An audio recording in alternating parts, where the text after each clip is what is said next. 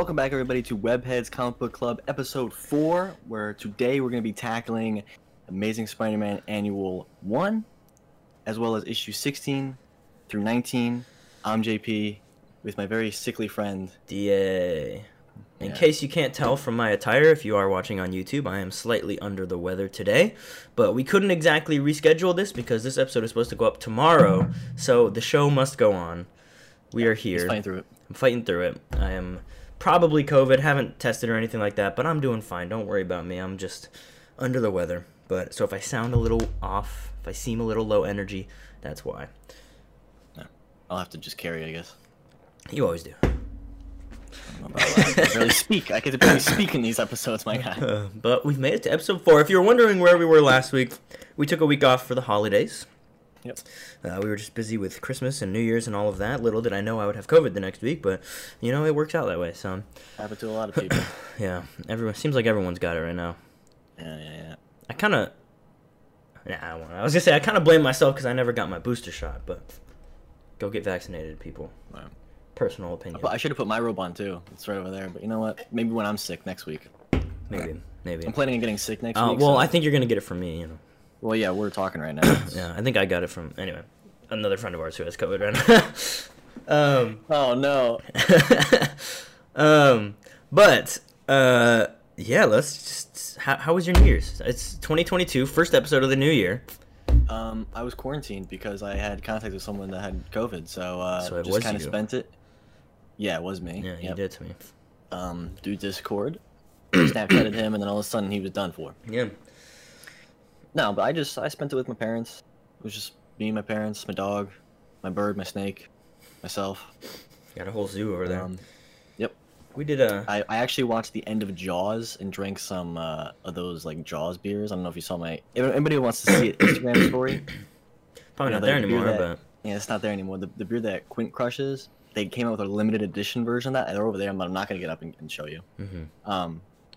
So I drank some of those. I watched the end of Jaws. Did you like time it to do something at midnight or? No, actually, I didn't finish it at midnight. I almost finished it at midnight now because, like I said, I spent it with my parents, so I kind of like went in the room that they were in, and we celebrated, ball dropping and whatnot. But what about you? I know you had a little bit more exciting of a time. Well, we had a New Year's party, but it was like 4 people because coronavirus. Clearly that worked out well. But we did small group, had some drinks, played some games, and that was why it was kind of a terrible time to get sick because I woke up the next day hungover as heck. So I just thought I felt terrible because I was hungover, but then by the end of the day I realized that no, I was just sick, and then I woke up today more sick. So kind of the world's longest hangover. Really starting 2022 off strong. But I've actually been feeling pretty good. I'm in a great mood. I'm a man on a mission this year. Let's see what happens. Oh yeah, lots of episodes of Webheads ahead. Of course. Speaking of which, let's get into the books. We will. Also, I'm gonna apologize in advance if I'm like to the listeners if I'm like clearing my voice a whole ton. You know why? It's gonna happen. You know what it is. We know what it is. But so first one would be Amazing Spider-Man 16. Not in my omnibus. Well, I looked at the published dates, and unless the published dates are wrong, I'm pretty sure 16 came out first. But you know what? We'll start with Annual 1.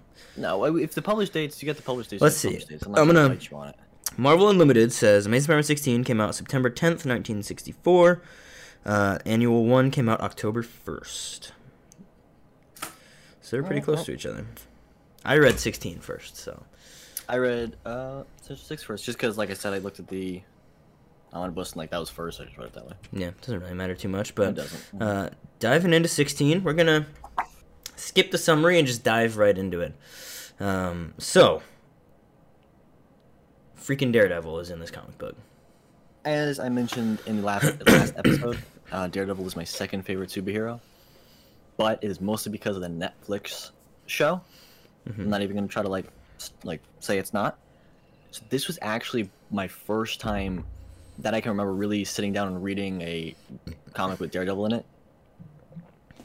And I liked it. It was very enjoyable. It's before he gets his red suit, so it's a very early appearance of Daredevil. Yeah, like what, first 8? It would be the first 6, yeah. Well, he had 6, yeah. So with this would be something like that. 7 is when he got the red suit, like Daredevil 7. Yes, I think he got the red suit. That So is right. it'd be somewhere between 1 and 7.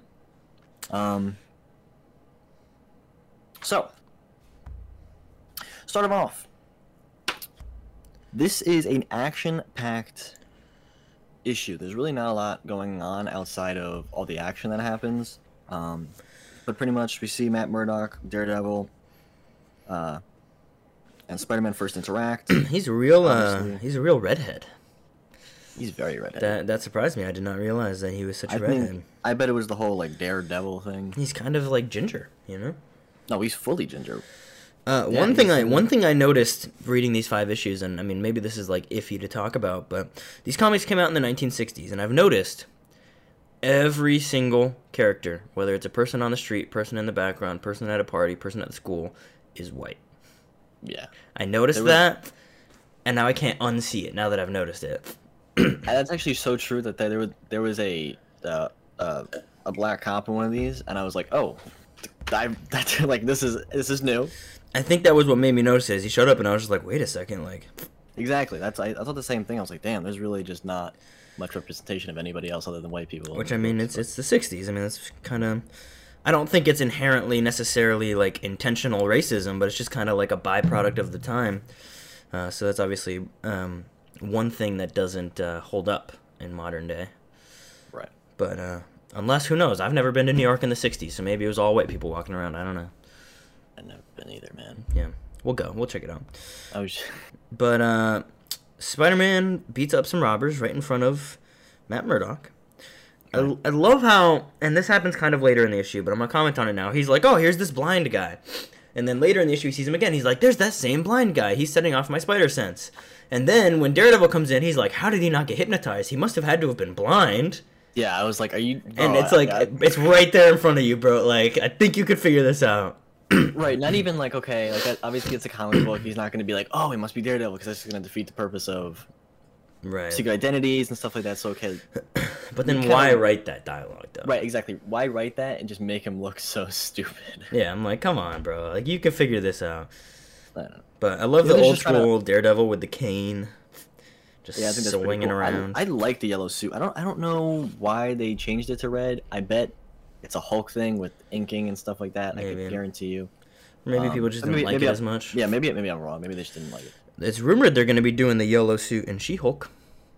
It's pretty sick. In the Disney Plus series, they're saying Daredevil's going to be in it, and he might have a yellow suit. So that'd be pretty cool, man. Might be weird though, because Charlie Cox's Daredevil is such a dark character, so it'd be weird to see him in like a colorful spandex. That might be like a mustard yellow, like a brown mustard, you know. That'd be ugly. But let's see. The Ringmaster. I don't know how I feel about the Ringmaster in this book. So I guess he's a ringmaster of a circus, and he can use his hat to hypnotize people. Yeah, and he apparently was from the Hulk. Yes, he's from the Hulk. Issue, was it 3 or something like that? I think it said, issue 3. Yep. Now discontinued. Very sad. Mm-hmm. It got recontinued. So. Exactly.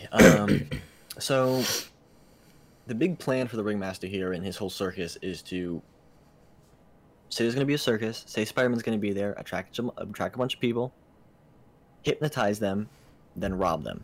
Yes. And by the time they are unhypnotized, they'll not know a thing, they won't remember anything, and they'll think they just got all pickpocketed. So that is the master plan going on in this issue. And obviously, Daredevil and Spider-Man are going to foil it.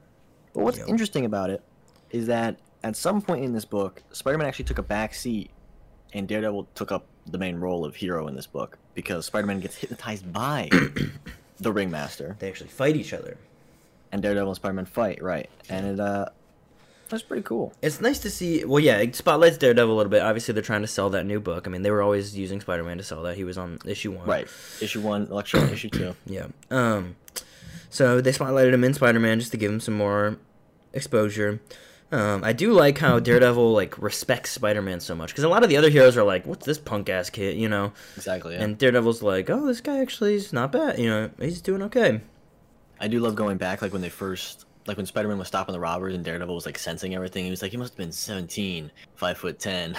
That's pretty cool. Yeah, they kind of dive into his I can sense because his pulse is lower than his heartbeat or whatever. He's upside down. It's like, oh, okay. Now, obviously, like I said, I don't know about the Ringmaster. You know, he's going to be a one-off villain for the most part. I think in Spider-Man. I don't. If he really Yeah, I gets him don't ever know again. if he ever comes back. But it is cool. I guess he hypnotizes people. I don't think you really see that much. He obviously was in a couple different, like I said, he was in Hulk. I'm sure he was in after this, a couple different magazines as well. Mm-hmm. But I do love how user friendly the top hat is. Like Daredevil picks it up, and he's immediately like, "I know how to use this thing." Yeah, well, I mean, of course, you just say what you want, and then if you're holding the hat, then perfect. Magic hat, you know. It's a magic hat, magic top hat. The other thing I really noticed in this issue, really these 5 in this episode, we're really starting to get the quippy Spider-Man, like the funny, like genuinely funny, like sarcastic, smartass Spider-Man. Like he seems like he's having fun, and like everybody he's fighting is just under like a level under him. Cocky, like, and he's actually he's stronger than even most villains he faces at this point. And again, he's facing a lot of villains like for the second time, so that makes sense. But it looked like in this whole issue, like it was a walk in the park, other than getting hypnotized. But I mean, what are you gonna do about that? Yeah, I just love his like he's punches like 3 of the goons, and he's like, "Don't be greedy, boys. Only one punch to a customer." Or he has the big strong man, and he's like, "Glad to see you've been eating your Wheaties, big boy." Like he's just so like he would get under your skin. A 500-pound barbell he just throws at some random guy, and he's the random guy just picks up and like hurls, that's impressive. He should be a villain. He's that strong. Yeah. It's cool scenery with the circus to see Spider-Man obviously, jumping and swinging around on trapezes and stuff. I have noticed Steve Ditko's art has gotten a lot better. Yeah, and I think it's the more popular this book becomes, and it makes sense. It's just the more effort, the more practice, the more effort he's gonna put in. Yeah, because I've noted when Spider-Man's starting to crawl on walls now, he actually looks good. He doesn't look weird like he did in his early appearances. He actually looks really, really cool. Especially, I think it's page 20. It says on this. Mm-hmm. Like the very last panel where Spider-Man's looking at the guy, like he just looks cool. Yeah, like he looks good. He's drawn well. He's got the sassy on the panel up above. He's got his sassy hand on his hip. Oh yeah, he's very sassy. He's a muscular guy too now. He looks like he's getting more muscular in his drawings as well. Under the suit, beefy, and he's got the blue, red and blue. That's been for a while, but it's totally red and blue now, which is nice. But is that pretty much the end? Yeah, I mean that's pretty much the end. It's just kind of a small crossover between the two, and I honestly, like, if I was reading this back in the '60s, I would probably go check Daredevil out. Yes, I would, which is going to be interesting to talk about when we go to Annual 1, because I have some gripes about the way they that whole thing is an advertisement for Marvel. Right, exactly. Well, we should say for anybody that hasn't read it. So, his plan is to do what I said, to hypnotize everybody and rob them. What ends up happening is Spider-Man gets hypnotized, Daredevil fights him, unhypnotizes him, then rounds up the what's his name? Ringmaster. Yeah. And then his goons unhypnotizes everybody, and they think they saw the show of their life, and everybody goes home. Yeah, no one knew that he saved it. That's what you're noticing is Spider-Man is never getting recognition for his victories, and that's kind of a theme we'll see going forward. Right. Because he's a guy who's down on his luck. He's a guy with problems. He's the original down on his luck kid or something like that. Yeah. That's not the right sentence, but it's close enough. Something like that. But where would you rate scale of 10? How do you feel about this one? So it was the second book I read. It was fun. I mean, it was cool. And it was to Daredevil again, many times with Spider-Man. Ringmaster was cool. It was a cool setting. How would I rate it? I like a 6. I would agree, yeah. It's a cool, I would really like to own this issue because it's just a really cool cover. Yes. It's a cool early Daredevil appearance. Reading-wise, I mean, the story is pretty middle tier. It's not anything crazy. It doesn't really progress the overarching story too much. It's kind of just a one-off, which what I really liked about a lot of these issues is they really progressed the overall story. Right, and that's what I mentioned. It's mostly like an action-packed issue. That's what it is. Yep. It's Daredevil and Spider-Man fighting the ringleader, or the ringmaster. There's not too much with Aunt May or Betty Brant or anybody like that. That was a little bit, but Not much. not as much as the issues we're going to talk about. They dive into it for the rest of this episode, but Exactly. Yeah. before we dive into those, the next comic book in the Spider-Man mythos is Amazing Spider-Man Annual #1, the famous first appearance of the Sinister Six. So, as we always do as collectors, we have to show the book if we have the book. I do not. I do. It's got no cover. But how'd you get it? So, me and my friend DA here used to, obviously, we still collect comic books. Back in the day, a couple years ago, we used to get a lot of, high-end books from a guy named Lee Kirby Dicko Comics. He still does videos here on YouTube, if you're watching YouTube. But we used to do a lot of deals with him. Shout right? out to homie. And he would used to give us little extras if we bought a big book. And I don't remember if this came with, the 2 I got, when I bought the 2 from him or what. But in a book that I had bought from him, he added this for free. He really hooked it up. I mean, if you don't, go check out Lee Kirby Dicko Comics on YouTube. I haven't talked to that man in a while, but he really, really, really is such a nice guy, and he totally hooked us up back in the day. Right. Last time I talked to him, the Broncos won the Super Bowl. It was, it was years and years and years. I've been meaning to actually reach, so, John, if you see this, right, hit me up. But I still have the little note that he put in the sleeve that it was in at the time, saying it's no cover, but it's a great reader copy, and that's what I did. I read it today. Yeah, it's still cool to have, Well, no, and I was like, well, I'm interested. Obviously, these books are worth so much. I'm interested in what a cover list would be worth. I don't plan on selling it, but I'm interested in it. I was like, let me just look on eBay. There's no way there's gonna be a coverless one for sale. There was. Buy it now. $500. Yeah, that man hooked you up. Yeah, I gotta send it back to him and be like, listen, I read it. I can't take this money away from you, bro. Yeah. Well, something tells me he's doing fine. I don't know if if the viewers listening have seen his collection. I think he's doing just fine. Right. Exactly. Thank you. Sorry, Reagan refilled my water. No. I didn't do that. Trying to stay hydrated. Exactly. But this issue is, as we mentioned a second ago, it's basically one giant advertisement for Marvel's whole line of comics, which is fine. I mean, it's interesting. It takes away from the story a little bit. It takes away from the story a little bit. It's fine, but in a lot of different ways they didn't do it very well. The first one was Thor's, and page 2, page 3. Just flies past, yeah. He just flies past, and he flies past. He's like, "Whoa, it's Thor!" And then it's like Thor also appears in this magazine. They did it well, I think, with who was it? Doctor Strange was pretty good. Doctor Strange, Doctor Strange, where they actually showed what he's about a little bit. I mean, Thor was flying with the hammer, Right, but it's My biggest thing that I liked about it is it shows obviously what Marvel is known for, which is a connected universe. And I feel like this reminds everybody, hey, it's not just Spider-Man. Thor's also flying around New York. Doctor Strange is also around New York. Iron Man is there. All these characters, it just kind of reminds you that there's a world beyond Spider-Man. Because if you were, a brand new comic... I mean, this was before comic books were what they are today. Right, yeah. So back in the day, some person could pick one up off the stands for their kid, and their kid would have no clue what the heck a Marvel is. They'd be like, where's Superman? Yeah, and then they'll read this and be like, oh, there's other characters in the universe, and that, I think that if they did this today, it would be corny as crap. But doing it back in the 60s, I think it works. But anyway, working through the book, so obviously the theme of this book is Doc Ock breaks out of prison and assembles 6 of Spider-Man's greatest villains to team up. Sandman, Kraven, Mysterio, Electro, Vulture, and Doc Ock, the OG Sinister Six. Right, now I have to ask you if you had any expectations going into this, and if you've read it before. I had not read it before. Okay, did you have any grand expectations of the first meeting of the Sinister Six? I thought they would actually team up. Right, yeah. Seems like a terrible plan. They're like, hey, we all lost to him one-on-one, so let's all fight him one-on-one in sequence rather than... And Spider-Man even says in the comic, he's like, wow, if they would have teamed up on me, I would have been screwed. Your Doc Ock is not very smart in this one. Yeah. He's crazy. Green Goblin already tried with the team up. How'd that work out for him? Not very well. Mm-hmm.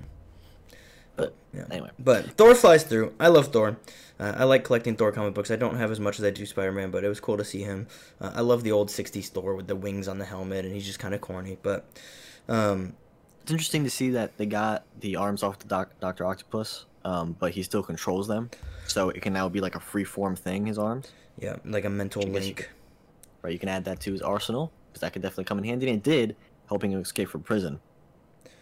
That's how Doc Ock gets out of prison. Arms are off of him. They're in like an evidence locker, I guess, and he just controls them to get him out. Mm-hmm. And they don't really explain how the rest of them got out, because most of them were in prison, if I'm not mistaken. I think Doc Ock broke. I don't know. You just kind of assume they broke out at some point, because literally after this issue, they get arrested, and then I think like 2 issues later, it like shows a bunch of villains, and like they're all out again. Yeah, it might just. I mean, Electro, I guess, got out in issue 2 of Daredevil. Oh yeah. So, because I know that was Electro's second appearance, like ever. I think, pretty sure, it was Daredevil 2. So I guess that maybe that happens there. Kraven wasn't arrested, right? Or was he? I don't remember. He was not. Mysterio was. Mysterio was. Sandman was. Then Vulture was not. I don't think. He was. He was. Oh Yeah. damn! All right. But you just kind of assume they get out at some point. I mean, I don't think it matters too much. But now we had said we were going to do this. Well, first of all, I want to comment on Spider-Man further harassing JJ as always. He is not helping his case. No. He steals his newspaper and then reads it outside. Yes, which, to be fair, I would probably do the same thing. Right, yes. You know, whatever, screw him. Antagonize him a little bit. But we had said we were going to do this. Go ahead and say what you were saying, and then I'll... Completely glossed over one of my favorite parts of this issue is towards the beginning, for the first time, even in Amazing Fantasy 15, for the first time we see Aunt May actually grieve over Uncle Ben. Yeah. And then Spider-Man / Peter sees that and then loses his powers. Which Sam Raimi influence. Sam Raimi influence, of course. We're as we're reading through these comics, we're seeing where Sam Raimi got his inspiration for those movies. We talked about issue 7 had a lot of scenes that they did in the movies, and this has him losing his powers due to existential crisis. Especially in issue 18, I have some hot takes about issue 18. I already kind of told you about them over text, but anyway, so he loses his powers, straight up. Which is something he's got to deal with when fighting the Sinister Six. But obviously, you know, once he starts fighting them, he gets his powers back. I mean, so he's kind of dealing with that. He's down in the dumps. He's like depressed. Lost his powers. Because it was kind of funny because he was like, "I don't want to be Spider-Man anymore. This sucks." And then he lost his powers, and he's like, "Wait a minute. Yes, I do." He's like, "Oh, this sucks." So anyway, as I was saying, this is the first appearance of the Sinister Six. I feel like we got to interject here. And we've talked about this before off the podcast. What is your perfect Sinister Six of Spider-Man villains? Does not have to be a team that ever existed. What would be your... So, in my opinion, my perfect Sinister Six would be my top 6 favorite villains. Right. Mm-hmm. So that's what I'm going to do. Okay. It's not going to make any sense. Yeah. But it does make sense. Okay. When I was a kid, I went over this. Okay, you don't think I got this all storyboarded out? You wrote the comic. It would work. But it would be difficult. So, obviously, Green Goblin's in there is my favorite ever. Mm-hmm. Throw Venom in there. Of course. I mean, I think Venom's number 2. I think Doc Ock's number 3 in terms of, you know, arch nemesis for Spider-Man. I think it's Green Goblin, Venom, Doc Ock. My hot take. Carnage. Venom and Carnage teaming up. Wait, but wait, there's more. Hobgoblin. Yeah, this team will Scorpion, not get Scorpion and Electro. Oh man, I was not gonna go that direction at all. I would honestly, I did like later in the '90s. Hobgoblin was on the Sinister Six for a while, and I did think that was cool. Obviously, I would have Doc Ock in there as the brains of the operation. Yeah, he really was the brains of the operation in this issue, man. He is later on. But Sandman, Sandman's really been growing on me as we've been reading these comics. Like, issue 4 really kind of sold me on him, and like this issue, I don't know, I think he's cool. Vulture would definitely not be in there. Kraven would not be in there. Electro, honestly, Electro, Mysterio, Sandman, Doc Ock, I do like those 4. I would probably swap out Vulture and Kraven for... Oh, man, so many choices. I mean, obviously Carnage is like my favorite, but he would have to be manipulated in some way to be a part of that team. But I'll say Carnage. He can be like the loose cannon they kind of set off to distract Spider-Man. I'll say Green Goblin, just because I like Green Goblin. But Green Goblin and Doc Ock would never work together, ever. If you see a lot of people doing like stop motions and stuff like that, they always have those two there though, and they're always butting heads. It doesn't make any sense though, because I feel like their egos. I have it storyboarded. It would have to work because their egos would clash way too much. I have Venom and Carnage working together storyboarded, bro. I got Hobgoblin and Green Goblin working together. But you're forgetting something. What's that? Norman's on sabbatical, honey. That's the point. Oh, that's why it's happening. God, I love that movie. Anyway, so yeah, that would be my ideal Sinister Six. So is that your top 6 favorite, or is that just like you actually making sense? Top 6 favorite would be definitely Carnage and Doc Ock. I go back and forth. I mean, Carnage was my favorite growing up. Doc Ock has kind of been my favorite as I've gotten older and understood the depth of his story a little bit more. I would say Venom is on there, but I just always liked Carnage more than Venom, and honestly, I like Venom more as a hero. With like Agent Venom and everything that Donny Cates has been doing with it the last couple of years. I always really liked Shocker. Oh, no. Take out Green Goblin. Rhino. I loved Rhino growing up. Rhino's pretty sick. And he's the muscle. Right, yeah, exactly. yeah. Definitely Rhino. He's up there. I really want his first appearance. I don't have it. If I were to make one that made sense, I don't have one off the top of my head, but obviously it wouldn't be 2 goblins and 2 symbiotes in the same thing. Now, Right. a goblin and a symbiote would probably be in there, and then I would have to pick 2 more guys. I think Carnage would make more sense than Venom, just because Venom has like some morals, you know. Yeah. Whereas Carnage, they could just be like, "Hey, do you want to cause chaos?" And he'd be like, "Fuck yeah." Oop. And honestly, Hobgoblin makes more sense. He'd be like, "Heck yeah," and then they could send him loose on the city and kind of as a distraction or something. And Hobgoblin too. Yeah, it would make more sense than Green Goblin. Yeah, but where's the fun in all that?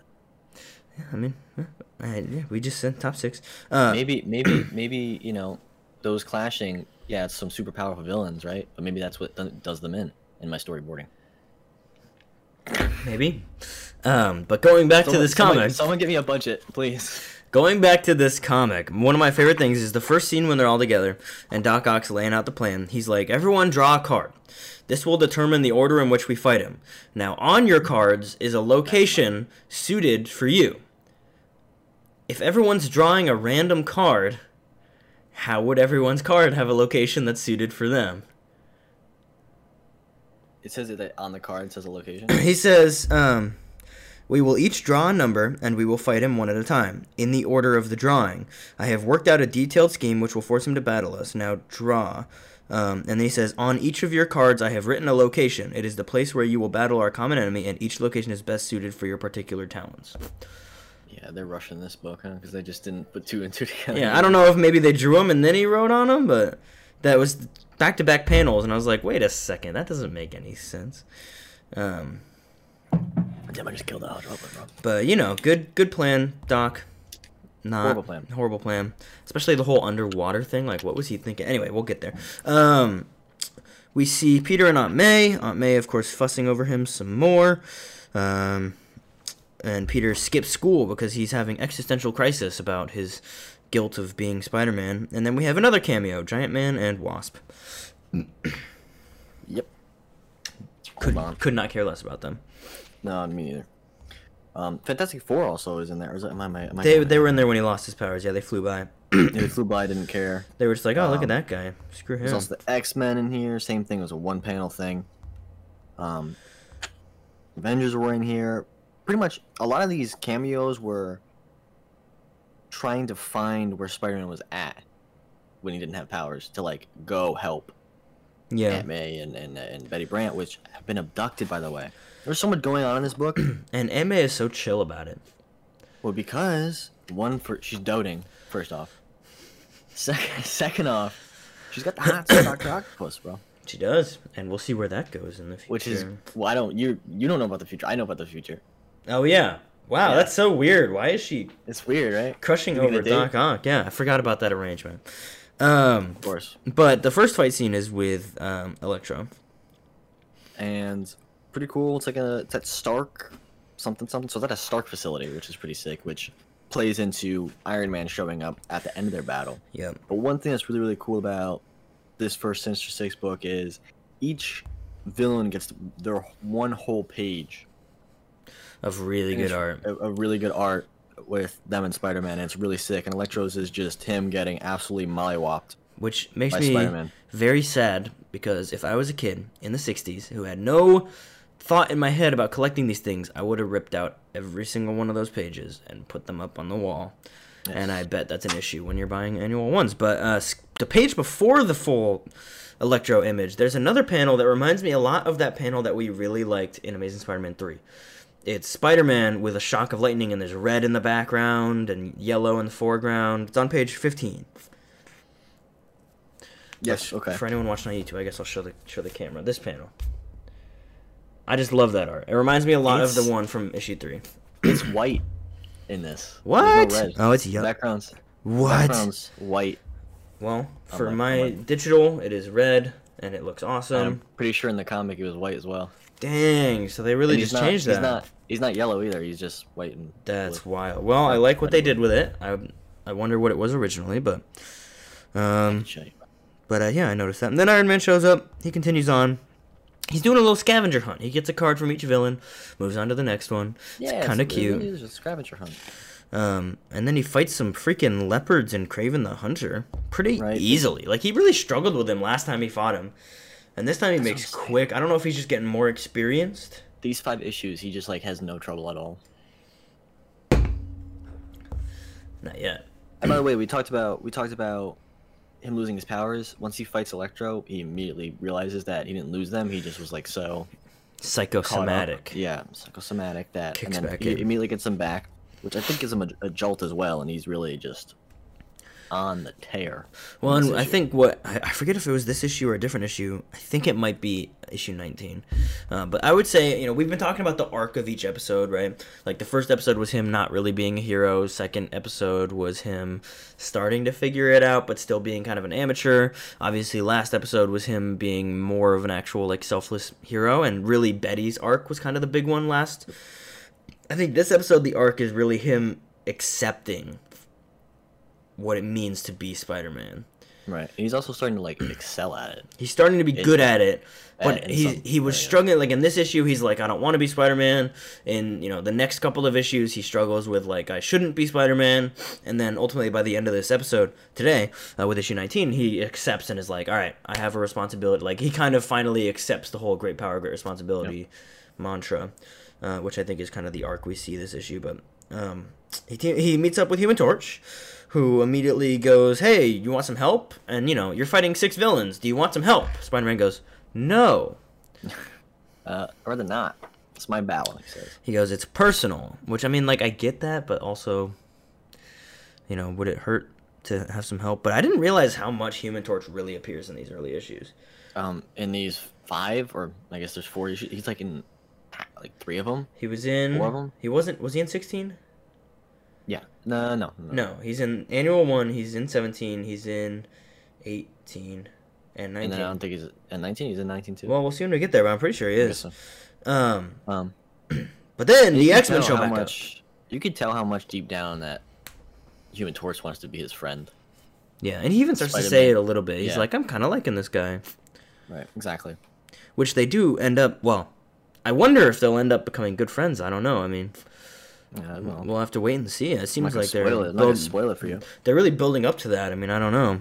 So, he says no to Flash. He says no to the Human Torch. Mm-hmm. And we go back to Aunt May and Betty Brant having some nice tea and some Danishes with Doc Ock. I'm like, Doc Ock is just what does Aunt May think this is?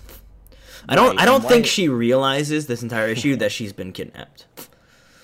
She's doting, dude. I don't know. She's just so doting in this issue. She's literally just like, oh, tea, yeah, we're here for that. And I'm like, what? He's so handsome. He's got mechanical arms that are like, or were fused to his body. Like, I know she reads the news. She knows what's going on. She must know who this guy. She doesn't know who he is somehow. I don't know. And Betty Brant doesn't tell her, like, listen, he kidnapped me like twice. Yeah. Or once. And we're like actively kidnapped right now. He tries to, but she's like, how are you so calm? It's like, I don't know. He's got such good manners. But the next villain that he fights is the X-Men. Just kidding, it's actually Mysterio. Using some animatronic X-Men, which is interesting. Some real Wizard of Oz stuff going on here. Spider-Man senses him behind a fake wall, smashes through it, finds Mysterio. Almost burns his note. But again, within one big page, as we were talking about, and then a couple other panels, he's done with him. Yeah. Like, he absolutely quick work steamrolls through Mysterio. And uses his spider sense to pretty much decode Royale here. Yeah, and immediately after, probably one of my favorite moments from this issue, we see Jonah Jameson's descent into madness as he starts talking to a spider. Actually laughing. I was actually laughing at this. This is like he's like, well, if Ant-Man can do it. You can imagine being Stan Lee and Steve Ditko, like, writing these books, and like I feel like that is more for them. You know what I mean? They're trying to have a good laugh. Like, they probably find this funny. Yeah. I find it funny. I think it's great. I know, I do too. But there's definitely, I think, a part of them that was like, "This is for us. We're gonna put this in there, make ourselves laugh." Now, speaking of making quick work of villains, Sandman gets absolutely demolished in like. Well, no, he doesn't even get demolished. He totally, completely screws up in about 5 seconds. Sandman should be upset. Yeah. And again, I think this is probably also Doc Ock's doing. I'm guessing Sandman didn't make that little trap. Probably not, no. So, again, Doc Ock absolutely dropping the ball in terms of planning. He made it so sealed tight that you can't even breathe in it. I just love how this victory over Sandman had nothing to do with Spider-Man actually triumphing. It's literally just like, oh, you messed up. Yeah, you messed up. Like, I can breathe longer than you can, and this cage, the trap that we're in, is sealed tight that now you can't breathe. So you're exhausted, you can't breathe, I'm out. Yeah. Oh, no. And I love the pace of this issue, kind of cutting back and forth between, like, Spider-Man fights a villain. We see JJ devolve further into madness. It shows Betty and Aunt May, then it cuts back to Spider-Man. Like, you're kind of following all these, like, once again, we have another 3 panels of JJ just absolutely losing his mind. We are really doing good with these 5 issues an episode, because it really seems like 5 issues, Stan's always, like, starting to develop something. Like, he's planning ahead to a certain extent, because JJ's slowly going into madness, which will, like, really at climax issue 20. next issue, yeah. Well, or issue 20, really, with the Scorpion, right? Or next episode. Well, who's Scorpion? I haven't read that. He's this guy. He's like a Scorpion. Oh, okay. Well, I guess I'll see next month when issue 20 comes out. Yeah, JJ, like, listen, you'll see. Yeah. You'll see a little bit of him in issue 19, but, Oh, yeah? Well, I don't know who that guy is, but... anyway, fighting the Vulture. This is the only guy who actually almost beats him. But he still kind of screws up. Yeah, he screws up, too. I love he puts oil on, like, what seems to be it's like a chimney or something. I don't know what the hell that is. Yeah. And then flaps his wings really hard to bring a gust of wind to then have Spider-Man slip. Really great, really classic 1960s type of kind of like slapstick, like slapstick stuff. Yeah. These damn lassos and these damn ropes. If I see another lasso in a book again, I'm gonna lose my mind. Vulture tries to lasso Spider-Man again. He screws up, ends up getting himself lassoed, and defeated at the end of the day. Yep, another beautiful full page panel. Yeah, he's got a big old hump on the back of his neck, huh? Yeah, my guy needs to see a chiropractor. Yeah, he is really old. Yeah. And yet somehow he stays around maybe he'll stay around for a long time. I'm somehow seeing glimpses into the future. I don't know how I'm doing it, but well, you're thinking about what may happen. You're interested. JJ continues losing his mind. Aunt May continues being completely fine. Aunt May is the definition of that meme with the dog sitting at the table and everything's on fire, and it's just like, oh, everything's fine. But I think that dog knows everything's on fire and is just trying to play it cool. I think Aunt May just doesn't even know. She doesn't smell the smoke. Like, she's just like, yeah, this is great. Aunt May is more like Stan Lee in the Amazing Spider-Man 1 when he's in the library exactly. and everything's just happening around him. He's just like, like completely no idea what's going on. But Spider-Man finally finds his way to Doc Ock and Betty Brant and Aunt May in a castle. Cool. Which is an interesting setting, right? Yeah, they literally said that they moved this castle brick by brick from a different country because America famously does not have castles. Right. So interesting. They were like, we need a castle for this scene. And someone was like, Stan, there's no castles in America. And he was like, no. It was imported brick by brick. Into New York City. Yeah. I don't know. Makes sense. So, yeah. Continuing, it's a cool set piece. Yeah. Yes, of course. We're just being assholes. So, fighting Doc Ock. Doc Ock uses the whole unable to detach his arms to his advantage. So Spider-Man's pretty much fighting the arms in some of these panels, while Doc Ock just is like, "Let's go!" cheering on his arms and telling him what to do. I do forget sometimes that when Doc Ock takes these punches, like, he is just a dude. Yeah. Like, so he's getting knocked. He's getting really knocked around and staying up. So I mean, honestly impressive. Although my man's got some muscles. He goes with the sleeveless shirt. I thought he's kind of ripped. He must have really done some work in prison. Not as tubby as you'd think he is. My guess is that when he was in jail, he just started going. I mean, what else are you gonna do? I guess. Yeah. But his ultimate plan is to drop Spider-Man in a vat of water and then go in with scuba gear. A straight up fishbowl. This is a terrible idea. But it's not even a tub of water. It's a fishbowl. It's a glass fishbowl. Huge glass fishbowl. Drops him in, says, "Just like my name, I'm gonna go with that." Yeah, they're kind of leaning into the octopus thing, like, understandable, but it's different. It's different. Like it. It's weird. Not the Doc Ock that I like. And Peter beats him pretty easily. He just sprays his webs, and gunks him up, and then he saves Betty and Aunt May, and they head home, and it's a happy ending. You see all the villains just chilling in jail. Right. All together. Which a lot of them have superpowers, so I don't know, like, what's keeping Sandman from just, like, sneaking away. Or Electro from absolutely shocking that guard. Yeah, but it'd be like that. So that is the first annual. There's a bunch of other stuff in the back of the book. I didn't really. I mean, they just have some spotlights on all the villains so far. I read them. Is there a backstory, like a second story? So there's the secrets of. It's all his powers. Yeah, so obviously this book is kind of to introduce new readers to Spider-Man and also to all of his villains and all of the other Marvel characters. There's a dedicated 1 page and a little bit of a read-up to every single villain up until this point, from Amazing Spider-Man or Amazing Fantasy 15 to issue 15, from the Burglar to Kraven. There's also a story, The Secrets of Spider-Man, where it goes through pretty much, it says answering a bunch of people's questions and explaining his powers, his family, layout of his house. Yeah. Which everyone needed, of course. Guest star page. Like, they obviously threw in some fun stuff in here. Obviously, I mean, we talked about the full panels in the book. This is just more pages that I feel like people probably ripped out and put on their wall. Right, so I want to actually talk about that. So there's no cover to this, but the book inside is actually in really good condition. The front is a little bit browning. That makes sense. There's no cover, right? Mm-hmm. But the inside is probably like off-white to white pages. It's pretty nice. And you had mentioned the pinup that's on here, the guest star page, and it's like, for your Marvel scrapbook, we present a pinup. The pinup is in there. Nice. But I didn't realize, so when I went back, there's a page missing, and it's the page that says Peter Parker as Spider-Man, and it has him on the wall. That's not in my book. Mm.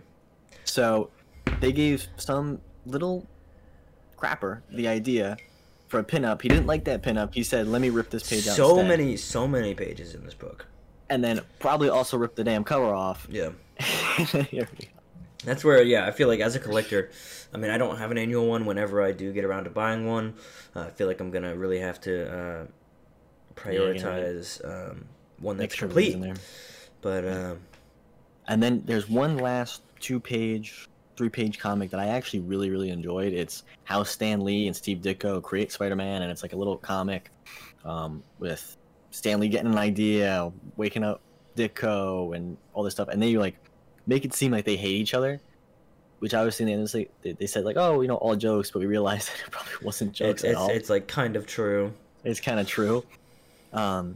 And a lot of this was funny. Like, I don't know if you read it, but I was laughing. Like, I did if not you read didn't, it. I think you should actually go back and read it. It's actually funny. I will go back. I find I was actually laughing. It was pretty cool to see. So Yeah. I did read those. Yeah, for anyone who is not comic nerds like us, Stan Lee and Steve Ditko, the co-creators of all of these comics we've been reviewing, kind of had a big falling out. Kind of didn't get along very well. I think Steve did not like how Stan got all the credit for all of the characters. That's why a lot of the time nowadays you see people credit both of them equally, very intentionally, because obviously they co-created the character. But And also the letter guy is in here. S. Rosen. oh yeah, He's in that little comic issue as well. nice. So a little spotlight on that. I like to think that it was literally just those three guys like in an office in New York, whereas like nowadays you think of Marvel and they have like 50 people on staff making like 100 different comics.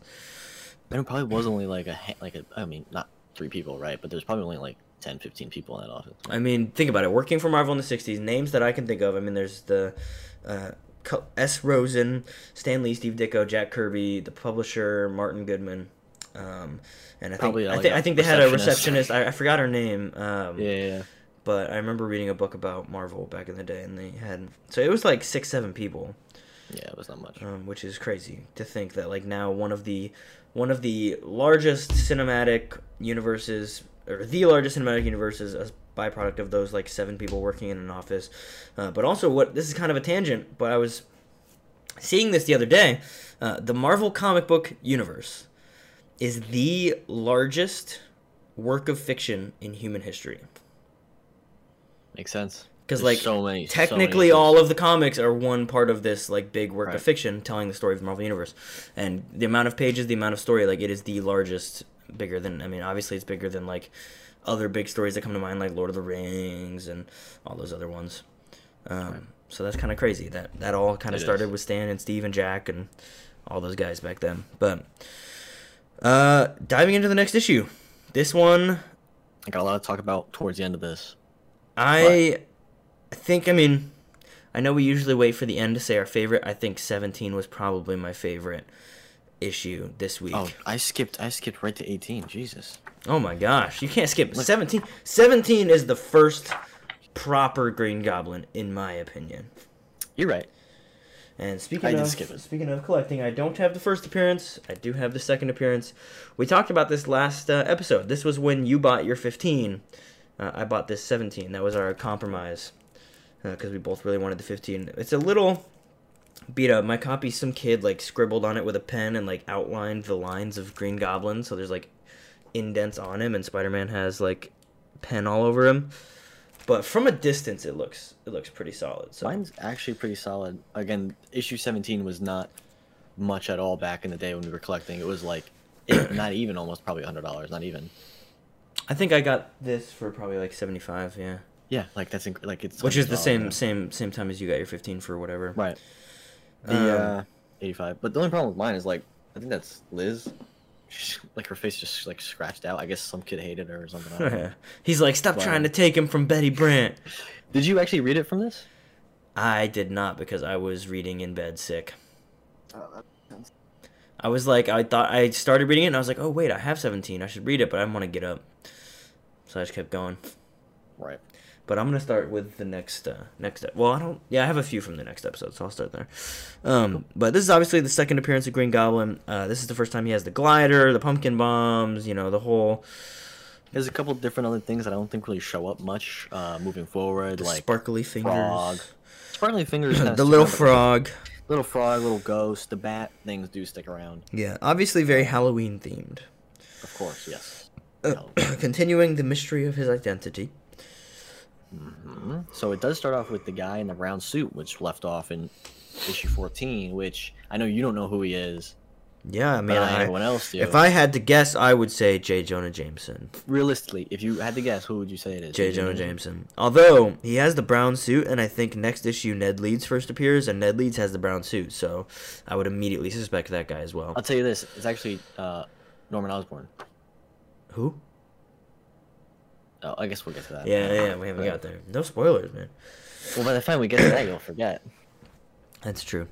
But yeah, they're keeping his secret identity. Harry Osborn's dad. Oh, yeah. Yeah, Harry doesn't come until college, I think, right? I assume, you know.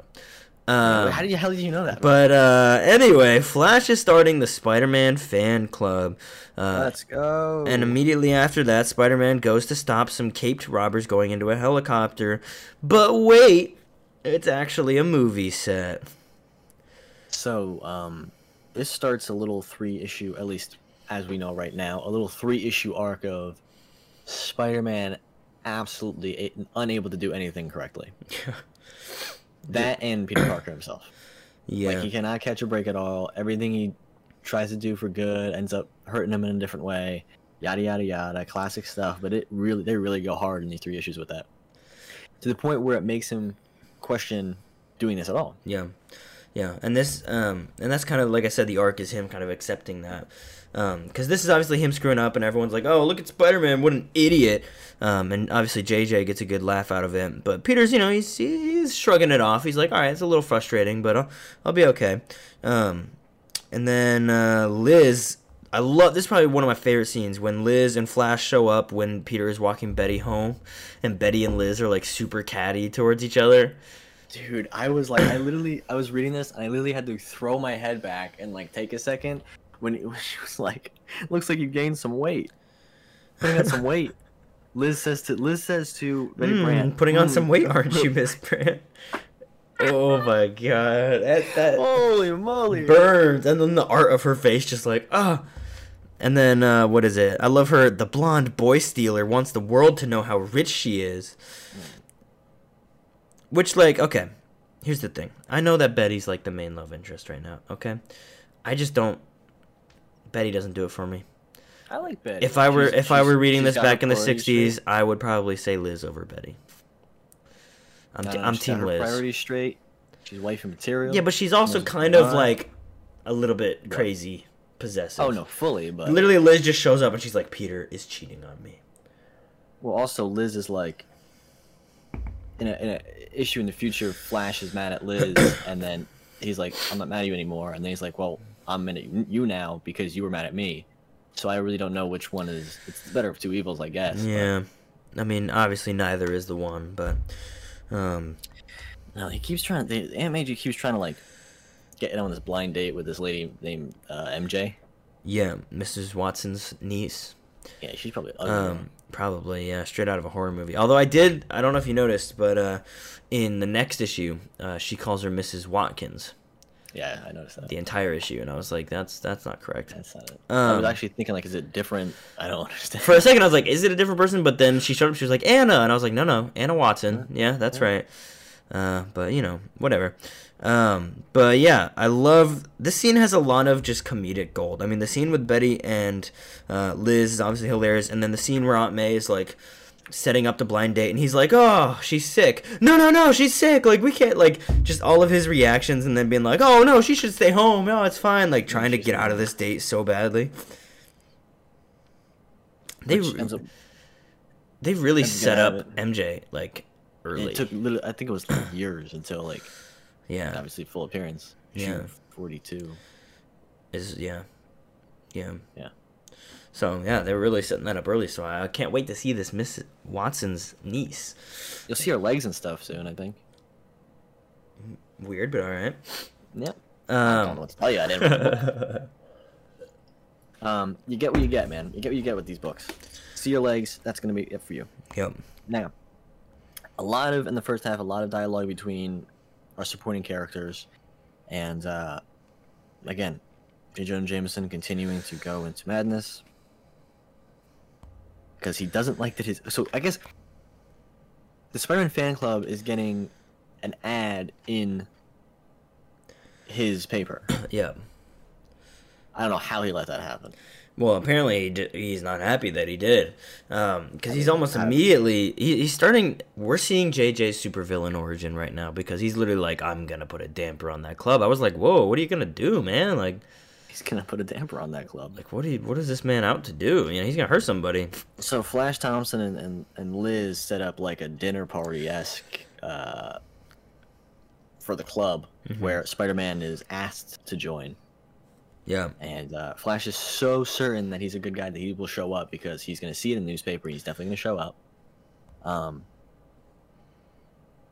there's a little bit of a side thing where Betty thinks that, like, Betty wants to go to this, like, party or whatever you want to call it, club Yeah. meeting with Peter, but Peter doesn't invite her because he can't be Spider-Man if he's with her, so he doesn't invite her. And this is one of those times where he tries to do the right thing, or he has something he needs to do, but then it ends up does something he needs to do for Spider-Man, ends up squandering something for Peter. Well, and then he ends up having to cover his secret identity with Liz, and that is what ultimately gets him in trouble. And this issue kind of ends the whole Betty-Peter romance. But I was interested in seeing how it ended, and it was very realistic. Kind of just fizzles out. Yep. But Green Goblin shows up, starts messing with Spider-Man, and everybody thinks it's an act. Right, I don't know how. Which, I mean, I guess, but it's an interesting fight. I like it. It's enjoyable action. I like how everyone is just kind of there, and Liz very... The wording is pretty... It's like, oh, I've never seen Peter and Spider-Man at the same time. Like, that's quite the conclusion to come to, given how little you've seen him, but... Again, I get why you're going to say something like that. Like, I get why she's not going to be like, oh, it must be Peter, because then, like, all right, well, then you're going to deal with that. But then, I don't know why you put the dialogue in that. Yeah, but, I mean, that creates the problem for Spider-Man of, like, oh, no, I need to go and become Peter. And so then Human Torch shows up, and he goes and quick swaps and is like, hey, Liz. And that is when Betty sees him, and he is in trouble. Because Betty ended up going with JJ Jameson. Yeah. So that's how she ends up going. And seeing Peter having his hair getting all touched up by Liz, because Peter's hair is messed up by the mask he was wearing, which is that's a fun little thing. I like that. Yeah, shows you some more realistic problems, I guess. Little tiny things that you can come across when wearing a spandex suit. Yeah, and so that moment pretty much ends Betty and Peter because she is convinced that he is in love with Liz. And cheating on her. Although I'm pretty sure he even said earlier in the issue that he has a girlfriend, so obviously he considers Betty his girlfriend. He does, yeah. He says, I've got a girlfriend. About it like that. Yeah, I mean, they seem pretty casual, but he says, I've got a girlfriend, so I don't know. But Betty goes and cries, Peter goes and changes back into Spider-Man, and he starts fighting Green Goblin. Now, for some reason, the owner of the business gets a call saying, where's Peter Parker? Aunt May has had a heart attack. Why anyone would be calling this place, I don't know. Did he tell Aunt May that he was going to this? I don't think so. Yeah, but I don't know. Awfully convenient, but obviously he immediately goes, okay, I need to leave. And that is pretty much the pivotal moment for the next two issues, is he runs away. Which means Green Goblin gets to get away, so we still don't know his identity, but also everyone now thinks that Spider-Man is a coward. Also, another Human Torch appearance. Kind of fights Green Goblin with Spider-Man. Spider-Man runs away. And then Human Torch straight up just a fight with the Goblin, and it ends up with Green Goblin getting away. Yeah. So, J. Jonah Jameson says, this is it. This is my big break. Spider-Man is a fraud. Everyone's going to know I'm right, and that's pretty much what happens. He prints it in the paper. Everybody believes JJ, obviously. Well, I might be getting ahead of myself a little bit. But, yeah. What are you talking about? That's the next issue. I haven't... Even the people there. So immediately, JJ is happy about it. He knows what he's going to do. Let's say that. And then in the last page of the issue, everyone there is already saying, like, he's turned yellow. Which, first time ever hearing that type of thing. Spider-Man has turned yellow. Straight up yellow. And immediately Flash is like, there's no way. There had to be a good reason. Come on, we're the Spider-Man fan club. And everyone's like, forget about your fan club. Did you just see what happened? He ran away. He's a coward. He's turned yellow. And that's pretty much where we ended, where he is sprinting to Aunt May. He gets to Aunt May. So Aunt May had a heart attack. She needs an operation. Her health has not been good in these first 20 issues. It is not. We find out that she will need a operation, at least, or she had an operation. Yeah. I would rate this issue 8 out of 10. I would say I would give that an 8 out of 10 as well. I love how it ends with, like, him pretty much, like, I always must pay for being Spider-Man. Like, he's, like, just, like, everything I tried to do well as, you know, this responsibility of being a hero just is wrecking my personal life completely. Yeah. And that brings us to a very interesting issue 18, where ends up being no fighting in the whole issue. There's not one fight. Yeah, no. There's attempts at fights, obviously, but there's no actual fight in this issue, which is really, really cool. Yeah, it's a lot of like plot development, things like that. Obviously starts off with J. Jonah, biggest grin on his face ever, as he's publishing Spider-Man, a coward. He is very happy. And then this is what I was talking about. It shows all of the villains reacting, and both Kraven and Vulture look like they're out of prison. So, right, yeah, they done escaped in the last like issue. But then Doc Ock is still in prison. Yeah, I don't know. Because if he was out of prison, he would be here. I do not have 18. No, I don't. I almost bought one recently. Because I want to get every single Amazing Spider-Man issue that has Green Goblin in it from 14 to 122, even the cameos. So 18 is a big one because there's a lot of Green Goblin mentioning, and I guess you could say cameos or little. Yeah, he's right there on page 2 and splash page. Yeah, and he's talked about throughout the issue because the big thing is that he ran away from the Green Goblin. Yeah, this issue kind of deals with the aftermath of last issue, which was really refreshing to see because so far the book has mostly been a bunch of one-offs, but now we're starting to get into that kind of continuous story that I think makes comics so good. So you do see a lot of the 4 of his villains react: Green Goblin, Doc Ock, Kraven, Vulture. I love that little Green Goblin, like with his hands out, smiling, like I have defeated him. I did it. My first one to make Spider-Man run away, he says. He'll be world famous. That's my boy, bro. World famous Green Goblin. His motive doesn't make any sense to me, though. It does. You will see in issue 23, you'll see his real motive. I know that hasn't released for you in your world yet. Yeah. But you'll see in issue 23 really what he's going for. All right. Just trust me. You gotta stay along for the ride. Now, even though his motive's already he's crazy. He's a crazy man. He's obsessed with this guy now. I mean, obviously, yeah. But we see Mrs. Watkins coming over to help take care of Aunt May. Well, also, so we see the villains react. We also see every Marvel hero react. Yeah. And I like Daredevil's reaction. He was like, when I last saw Spider-Man, my instincts told me he was a good fighter. How come my super sharp senses of Daredevil have been so wrong? So he's upset. Ouch. He's like, damn. That one hurt a little bit. Yeah. He didn't even think for a second oh, I don't know. I got a vibe from him that he's just immediately like, well, I guess I was wrong. I guess I was wrong. How could he be so wrong? The power of fake news, you know. J. Jonah Jameson is peaking right now. He is at the top of his game. He's got Daily Bugle, what looks like a Daily Bugle truck with an ad on it. J. Jonah Jameson exposes Spider-Man, the myth. There's disarray going on. He's on TV. I believe this issue and all this kind of takes the course over a month, I think, because each issue says last month this happened.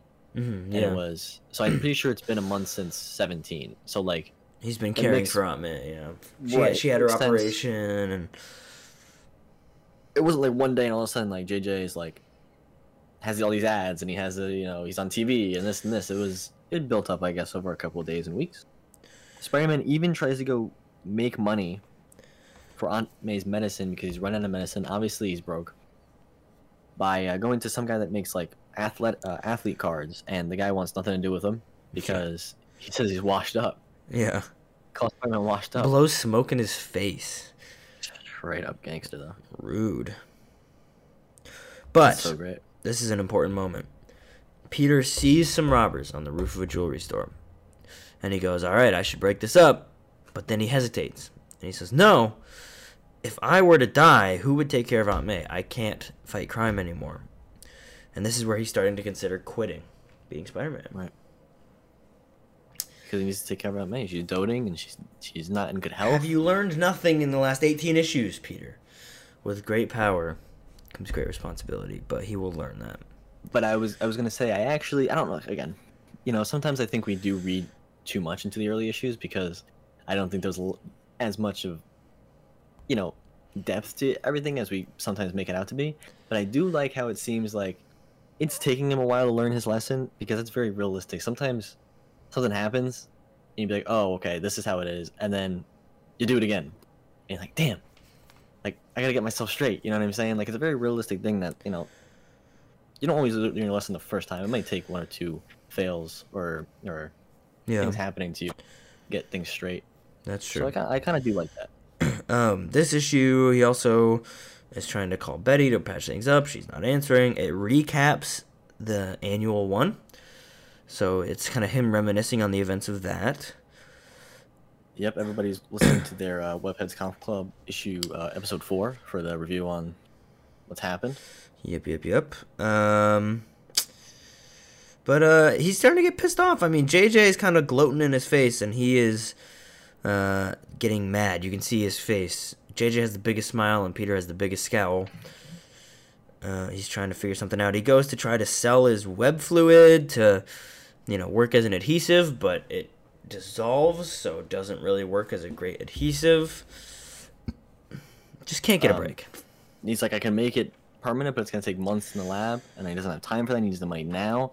Sandman arrives. Yes. He bumps into Sandman. Broke out of jail. Bumps into Sandman, running away from him because he can't risk losing to him and Aunt May being by herself. And obviously everybody catches this, and he's like, this is just doubling down on him being a chicken. Yeah. For everybody.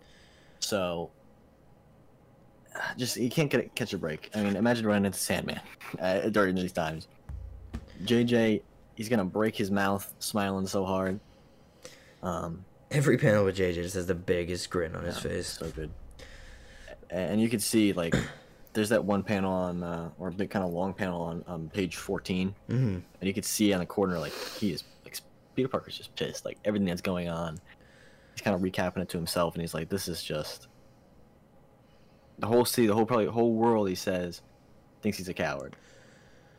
And as long as Aunt May remains seriously ill, there's nothing he can do about it. So, like, he just needs to deal with this. Like, he has a responsibility to Aunt May where he cannot risk getting hurt himself or getting killed. Yeah. And we start to see Johnny Storm simp for Spider-Man a little bit. He's like, oh, there must be more to this. I'm going to go find him.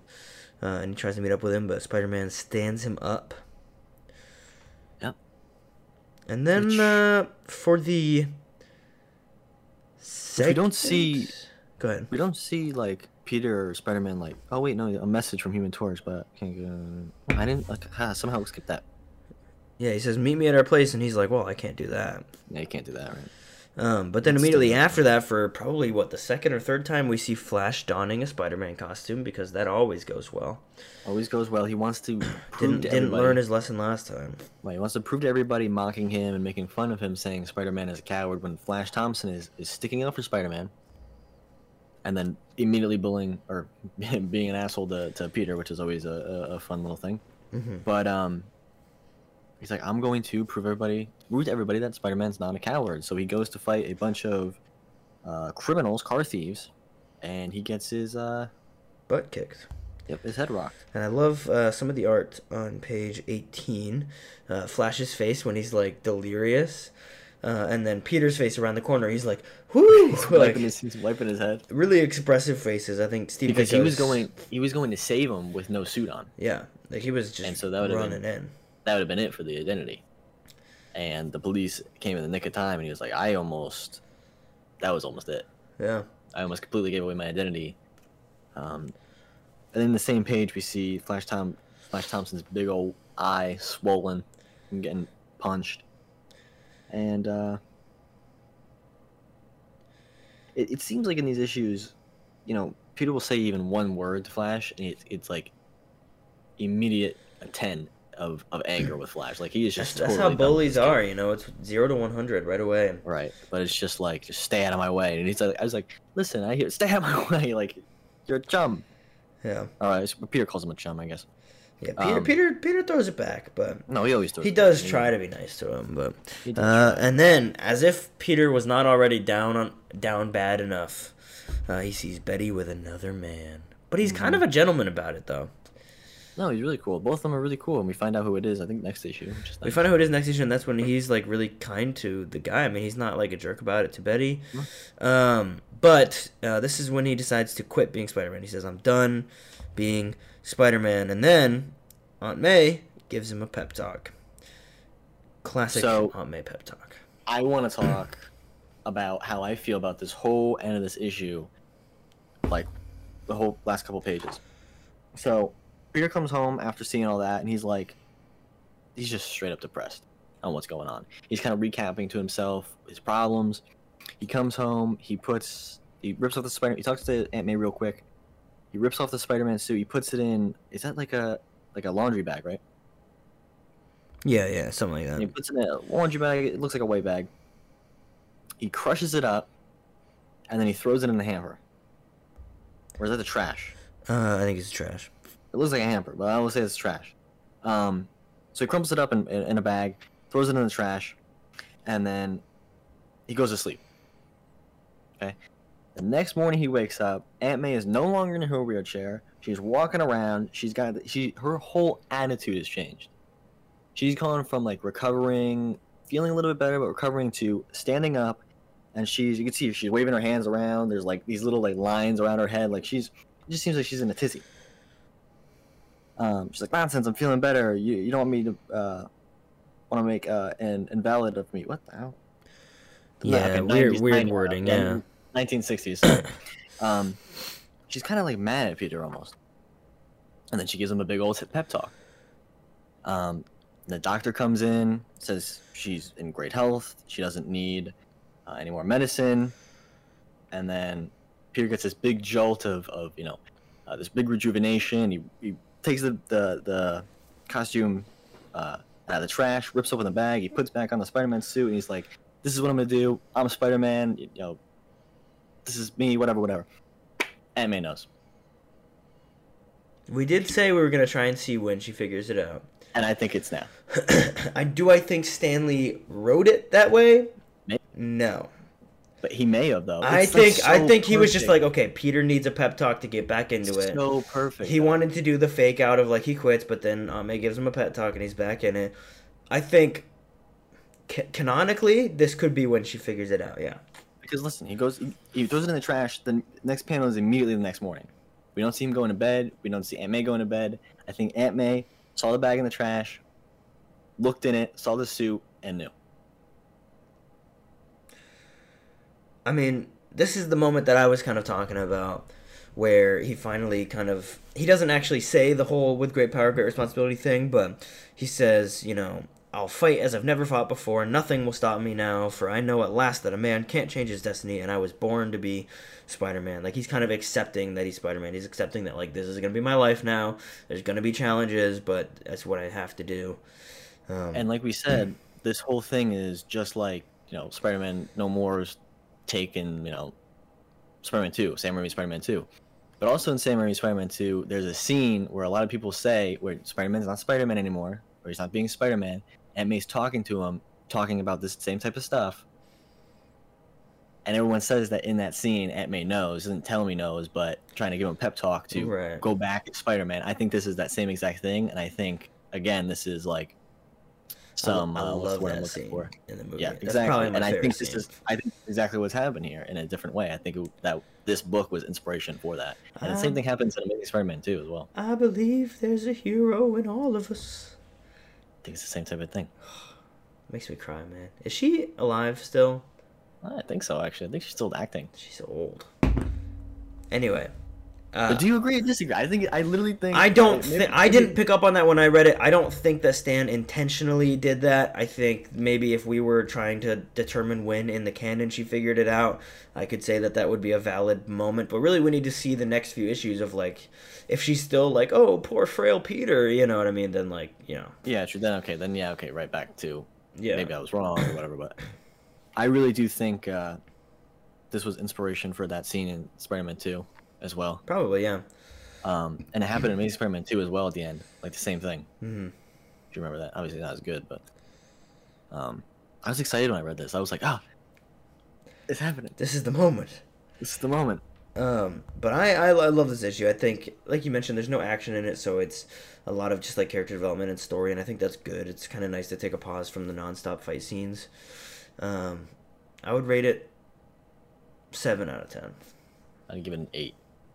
On par with 17. I think, honestly, those last couple pages did it for me. Yeah. Good couple pages. Yep. It was pretty hype, It was like, he was like, we're Parkers, like, come on. And then he rips the bag with the suit in it and puts it on. He's like, let's go. It does remind me of also in No Way Home, like Aunt May's pep talks to Peter in that. Right. Just very much like, this is what we do. We do the right thing. Exactly. Okay, so diving into the next issue, Amazing Spider-Man 19. Now, we cut for a moment there because I had to run to the restroom, and while we were cut, you mentioned that you did not like this issue. I really liked this issue. Why? I think I know why. Is it the Enforcers? Yes, it's the Enforcers. They're all over the place. I hate them, bro. I'm done with. They are Spider-Man's real arch nemesis. It was okay. It was. They've appeared more than any. No, Doc Ock had more. It was good in issue 10. Great issue with the big man. I love the big man, by the way. Love the big man. His Enforcers were with them. Cool. Issue 14, I could have done without them. Yeah, they didn't add much to that. I really do not like that they're in this. I just don't like. Maybe I'm crotchety. I don't know. I'm just not a fan. So speaking of collecting, I do have issue 19.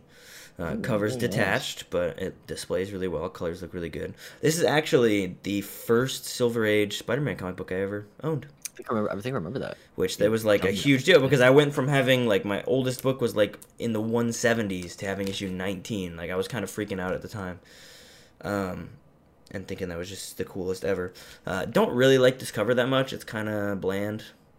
If you notice that Spider-Man swinging is like the one thing always used in the 1960 cartoon. Yep. So that's cool. I guess that's the cool thing. The origin of it, yeah. Yep. But this is another Human Torch guest appearance, which I'm kind of sick of the Human Torch. It's Sandman again, which Sandman's cool. They kind of were just like, Sandman and the Enforcers teamed up, and I'm like, when? Why? What? Like, how? I guess they're all kind of like knuckleheads. I guess, but seems like a weird... Yeah, that's what I'm saying. It was kind of like... So I read the Sinister Six issue last night, and today I read the other 4. Mm-hmm. By this issue, I was like, I am totally done with the Human Torch right now. Yeah. And why are the Enforcers here? I mean, I agree. The reason I like this issue is because it's him, like, of the arc of these 5, where it was him screwing up and, like, losing his reputation and all that, this is him kind of redeeming himself. This is, like, the after last issue being like, all right, I'm Spider-Man. This is the issue where he's in it, and he's like, I'm here to save the day, and he gets his win, and JJ is mad again. I will say, I like everything other than, like, the kind of battles they had with, when the Human Torch back in the issue again. It's just, and, like I said, maybe I'm being crotchety. Yeah, it was like Human Torch fighting the Enforcers, don't really care. I liked how Sandman did beat him, though. It was interesting, but really, yeah, the parts that I cared about was definitely Peter and him kind of being the hero again. I think he's kind of rebounded from how poorly the last few issues have gone for him. And then he meets Ned, and he's super chill with him. Like, he's super respectful to Betty, so we love a respectful man. Ned Leeds, first, I guess, not first appearance of Ned Leeds. First full, I guess you could say. Full appearance. First time he's named, I guess. Right, which is very cool.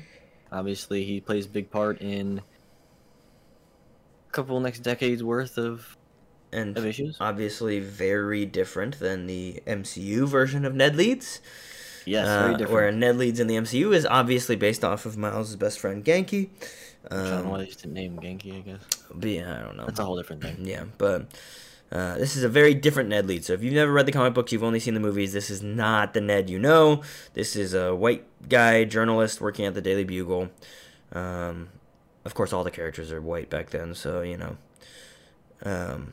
not great, but yeah, not much to say about Ned Leeds. He's just a nice guy who's, him and Betty are hitting it off. So he works at the Daily Bugle as well. I know who Ned Leeds is, but for whatever reason, I never grasped my hands around I never really read these early issues. I never read his first appearances, so I know with the whole Hobgoblin stuff, but at the same time, I thought he was always just kind of one of Peter's pals. Yeah, no, he works at the Daily Bugle. Him and Betty start dating. I'm pretty sure they stay together for a while. So I think Betty and Peter are officially over. I think she's with Ned now. So. But they're over. He's still got a couple girls going after him, Peter. He does, yeah. He's not propositions. He's not struggling. But Betty's the one he loves. So That's one thing the movies have not gotten right, man. You look at Tom Holland Peter, and he is like struggling to like even talk to his crush, but like back in the comics, the ladies were throwing themselves at him. A player, straight up. He's Straight really up. a player. Literally, yeah. He's like, oh, you don't want to date me? Well, I'll call this other girl. Call someone else. Yeah. I got girls on girls on girls for days. And then he's like, I don't want the blind date because she's probably ugly. Yeah. This guy has standards. Yep. High standards. Which I don't know what that Watson girl looks like, but Probably ugly. probably ugly. But JJ, grumpy as usual. Sandman, kind of playing him with the villains. I love how Spider-Man comes back and torments JJ some more. He's like, I'm back! And JJ's getting mad.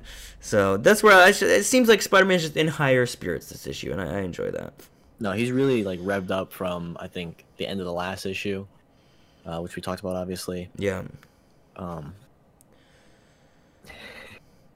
Spider-Man literally goes back to JJ and he's like, hey, Smiley, did you know I was back? Yeah. I love that. That's so great. So, we see that panel with the actual swinging Spider-Man on page 13. Yep. The classic one. Mm-hmm. So...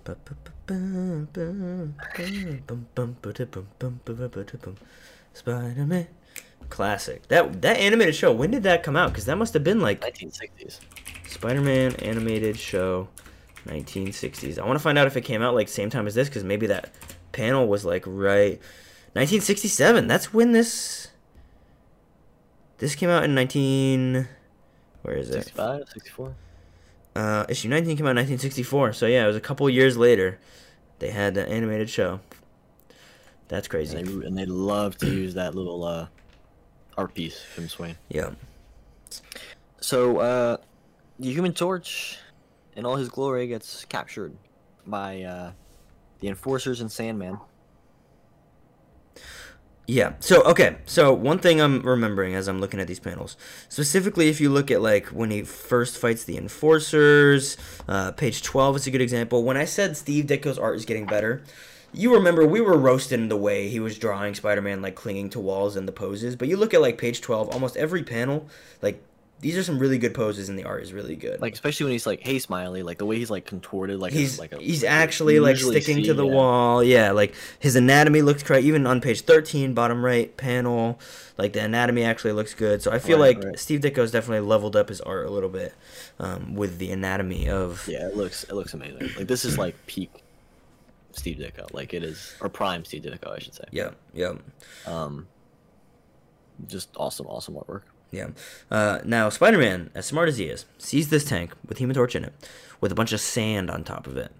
Yeah. And doesn't for a second. Which, first of all, he fights the Enforcers earlier, and then he shows up here and he's like, Sandman and the Enforcers. When did he find out that Sandman was involved at all?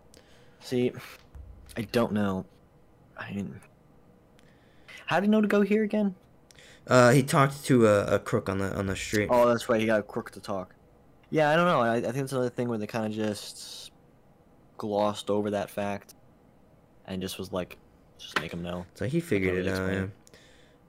Or did he that man? You're making me go crazy. Huh?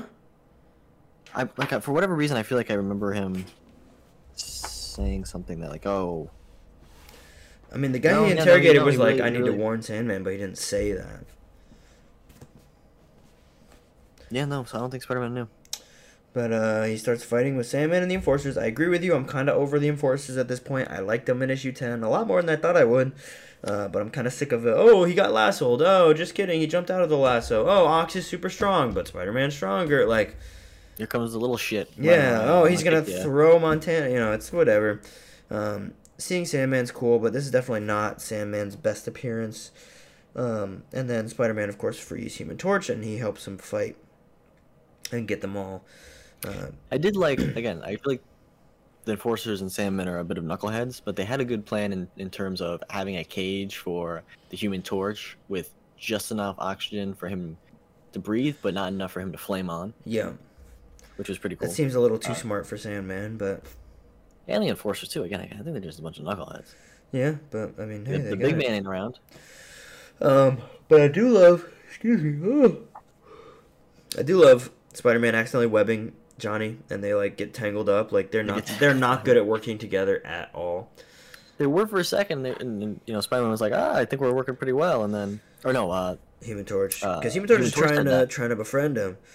Right, Human Torch said that, and then Peter was like, "Bite your tongue, hothead." Yeah, does not play well with others. But Sandman actually ends up getting apprehended by the police, which is interesting. He was too weak to pretty much get away, so he had to surrender. So I guess his energy does affect his ability to shift his molecules. Yes, so that's a little bit of new information about how his powers work.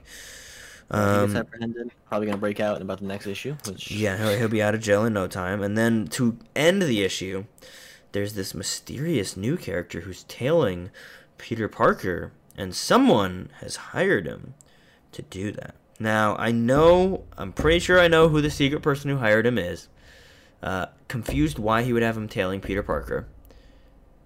And I feel like they want you to think it's the Green Goblin. So, I actually didn't, reading this issue, know who it was, and it was really bothering me, so I just skimmed through the next issue, and obviously then I found out who it was. Like, I didn't read anything, I just, was looking for the guy in that suit. Yeah.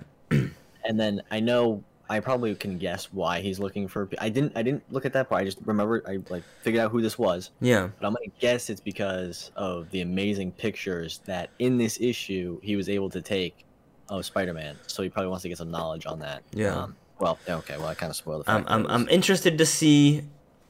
Well, obviously I know who it is, but I'm interested to see how that, because I've never read issue 20, so I have no clue how that actually goes down. I love the Scorpion, but obviously I'm familiar with the origin of the Scorpion and who that would be connected to.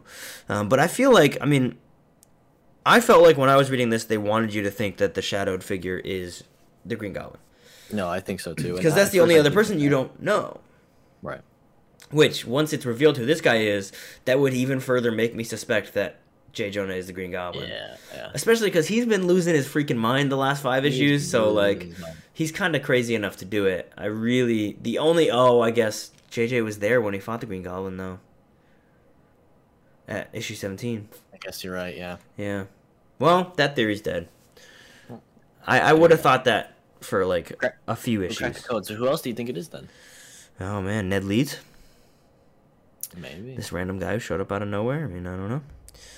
But who knows? But yeah, I agree. This issue is definitely a 4 or 5 out of 10. It's not anything great. Mostly filler. That was... I think issue 1 through 15 were boom, first appearance, boom, first appearance, boom, first appearance, boom, first appearance, boom, second appearance, yada, yada, yada. This is the point where, from now until the most current issue, we will not have anything like 1 through 15 again. Yeah. It will be, obviously, there's very, very important first appearances, from now until the newer issues. And give it a month or two, and we'll be at the John Romita era. Exactly, and there which I'm very much looking forward to that. Yes, some new villains like the Rhino and stuff like that come in, and again, next issue is issue 20, but there's going to be a lot of reappearances of people. Some good, and some probably are going to be like this issue where it's like, I'm kind of bored. Yeah. And I remember thinking that because I bought my 19 back in the day, and I remember reading it and thinking this is kind of boring, because I hadn't read any of the classic Stan Lee books, and this was actually I think the first one I ever read, and it really suffers from what I think the old Spider-Man books do, which is just a lot of narration, a lot of boring action, and it's it's the comics of the time. You can't expect much more, but I think it just doesn't live up as well as some of the other ones.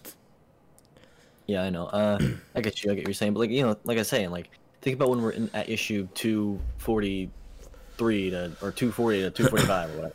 Yeah. It's going to be a bunch of, we could have 5 just back issues that we're going to review in an episode. And so I think from now on... Well, I'm looking forward to that, though, because we'll be able to actually really see the connected story. And I never read those. I read some, but I haven't read, most of them. 232, Yeah, it'll definitely... I'm actually looking forward to that, because I think that'll be when you really start to see some better stories. I'm looking forward to it, but we're also going to have some issues like this, where it's just kind of all right, I'm kind of bored. A little bit, yeah. But, so next episode on Webheads, next week, we will have issue number 20, 21, 22, 23, and 24. Which issue are you the most... Oh, well, I said mine already. What was your favorite issue this week? 18. It's got to be 17, but I'm like so biased. It's not even funny. Yeah. So I'll say other than 17, it was definitely 18. Okay, I would agree. I think those two were the highlights. But which issue next week are you most looking forward to? I would have to look at, because again, we're getting to the point where I don't necessarily know every single issue by heart. Like I know 22. Kind of excited to read 22 because that was my first early like that was my first Steve Ditko book. Okay. I don't have it anymore. I traded it, I think, in a trade with Lee Kirby Ditko Comics, yeah. To get one of the books I have now. So I'm kind of interested to read that again because I think I read it or skimmed or probably read the action parts when I was a kid. So I'm a little bit excited to read that. But I love the Green Goblin moving forward because you see a little bit more of his motives. So I'm excited for issue 23. Yeah, 23. And then issue... I'm obviously looking forward to 23 because Green Goblin. I would have to say I'm most looking forward to issue 24. I don't even know. That is one of my favorite covers of all time. It's the blue background Spider-Man with his head on his hand, and there's like an apparition of Vulture and Sandman. It says Spider-Man goes mad. I'm pretty sure. I mean, if I were guessing, I think it'll be Mysterio, but it's definitely a cooler Mysterio book. So I'm really looking forward to that one. I'm really looking forward to issue 20 again because I love the Scorpion. I think he has an awesome origin story. I think it's pretty cool. I love issue 23 because the tag of the Goblin and the Gangsters is probably my favorite thing to ever exist. It is actually, the splash page is my my home screen on my phone.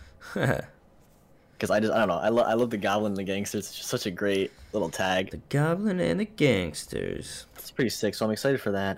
Man, it's actually kind of hard. I would say it's tied between 20 and 23. Okay. So we'll see next week if 22 lived up to your expectations. If 20, I'm honestly not looking forward to 20 that much. I know this is an unpopular opinion. I've never been a huge fan of Scorpion personally. Okay. So I'm not really that looking forward to it. I mean, obviously I'm gonna get an issue 20 one day, but like it's not really something I'm like desperate to get because it's never excited me really. I really like Scorpion, so I'm very excited. We'll see. I mean, maybe this will change my mind. I mean, I've completely 180'd on Sandman because of issue 4, so maybe this will change my opinion. I would like to say something that I forgot to mention at the very top of this episode, which is going back to issue 16 on the page. It says, "Warning. If you don't say this is one of the greatest issues you've ever read, we may never talk to you again." And I'm going to say this. I know for a fact that our next podcast, episode 5, will be the best podcast you ever listened to in your whole entire life. And if you disagree, we may never speak to you ever again. I'll never talk to you again. Yeah. Just so everybody knows. Big facts. Well, I think that's a perfect note to cap it off here. So we will see you guys next week, next Monday. Yes. We're going the greatest podcast episode you've ever seen. The greatest podcast episode you've ever seen in your life. I will hopefully not be sick that time. So me too. Who knows? In a week. Yeah, maybe he'll have had it. I don't know. We'll be here. All right, we'll be here. But I'll have the Suds next week. Yeah. Stay tuned. Yeah, stay tuned for more sickness. Hope everyone watching and listening is healthy and well. Everyone, happy New Year. Stay safe. Be careful because everyone is catching this COVID thing. So I am gonna go sleep now. So thank you for watching. Thank you for listening. We will see you guys next week with episode 5 of Webheads Comic Club.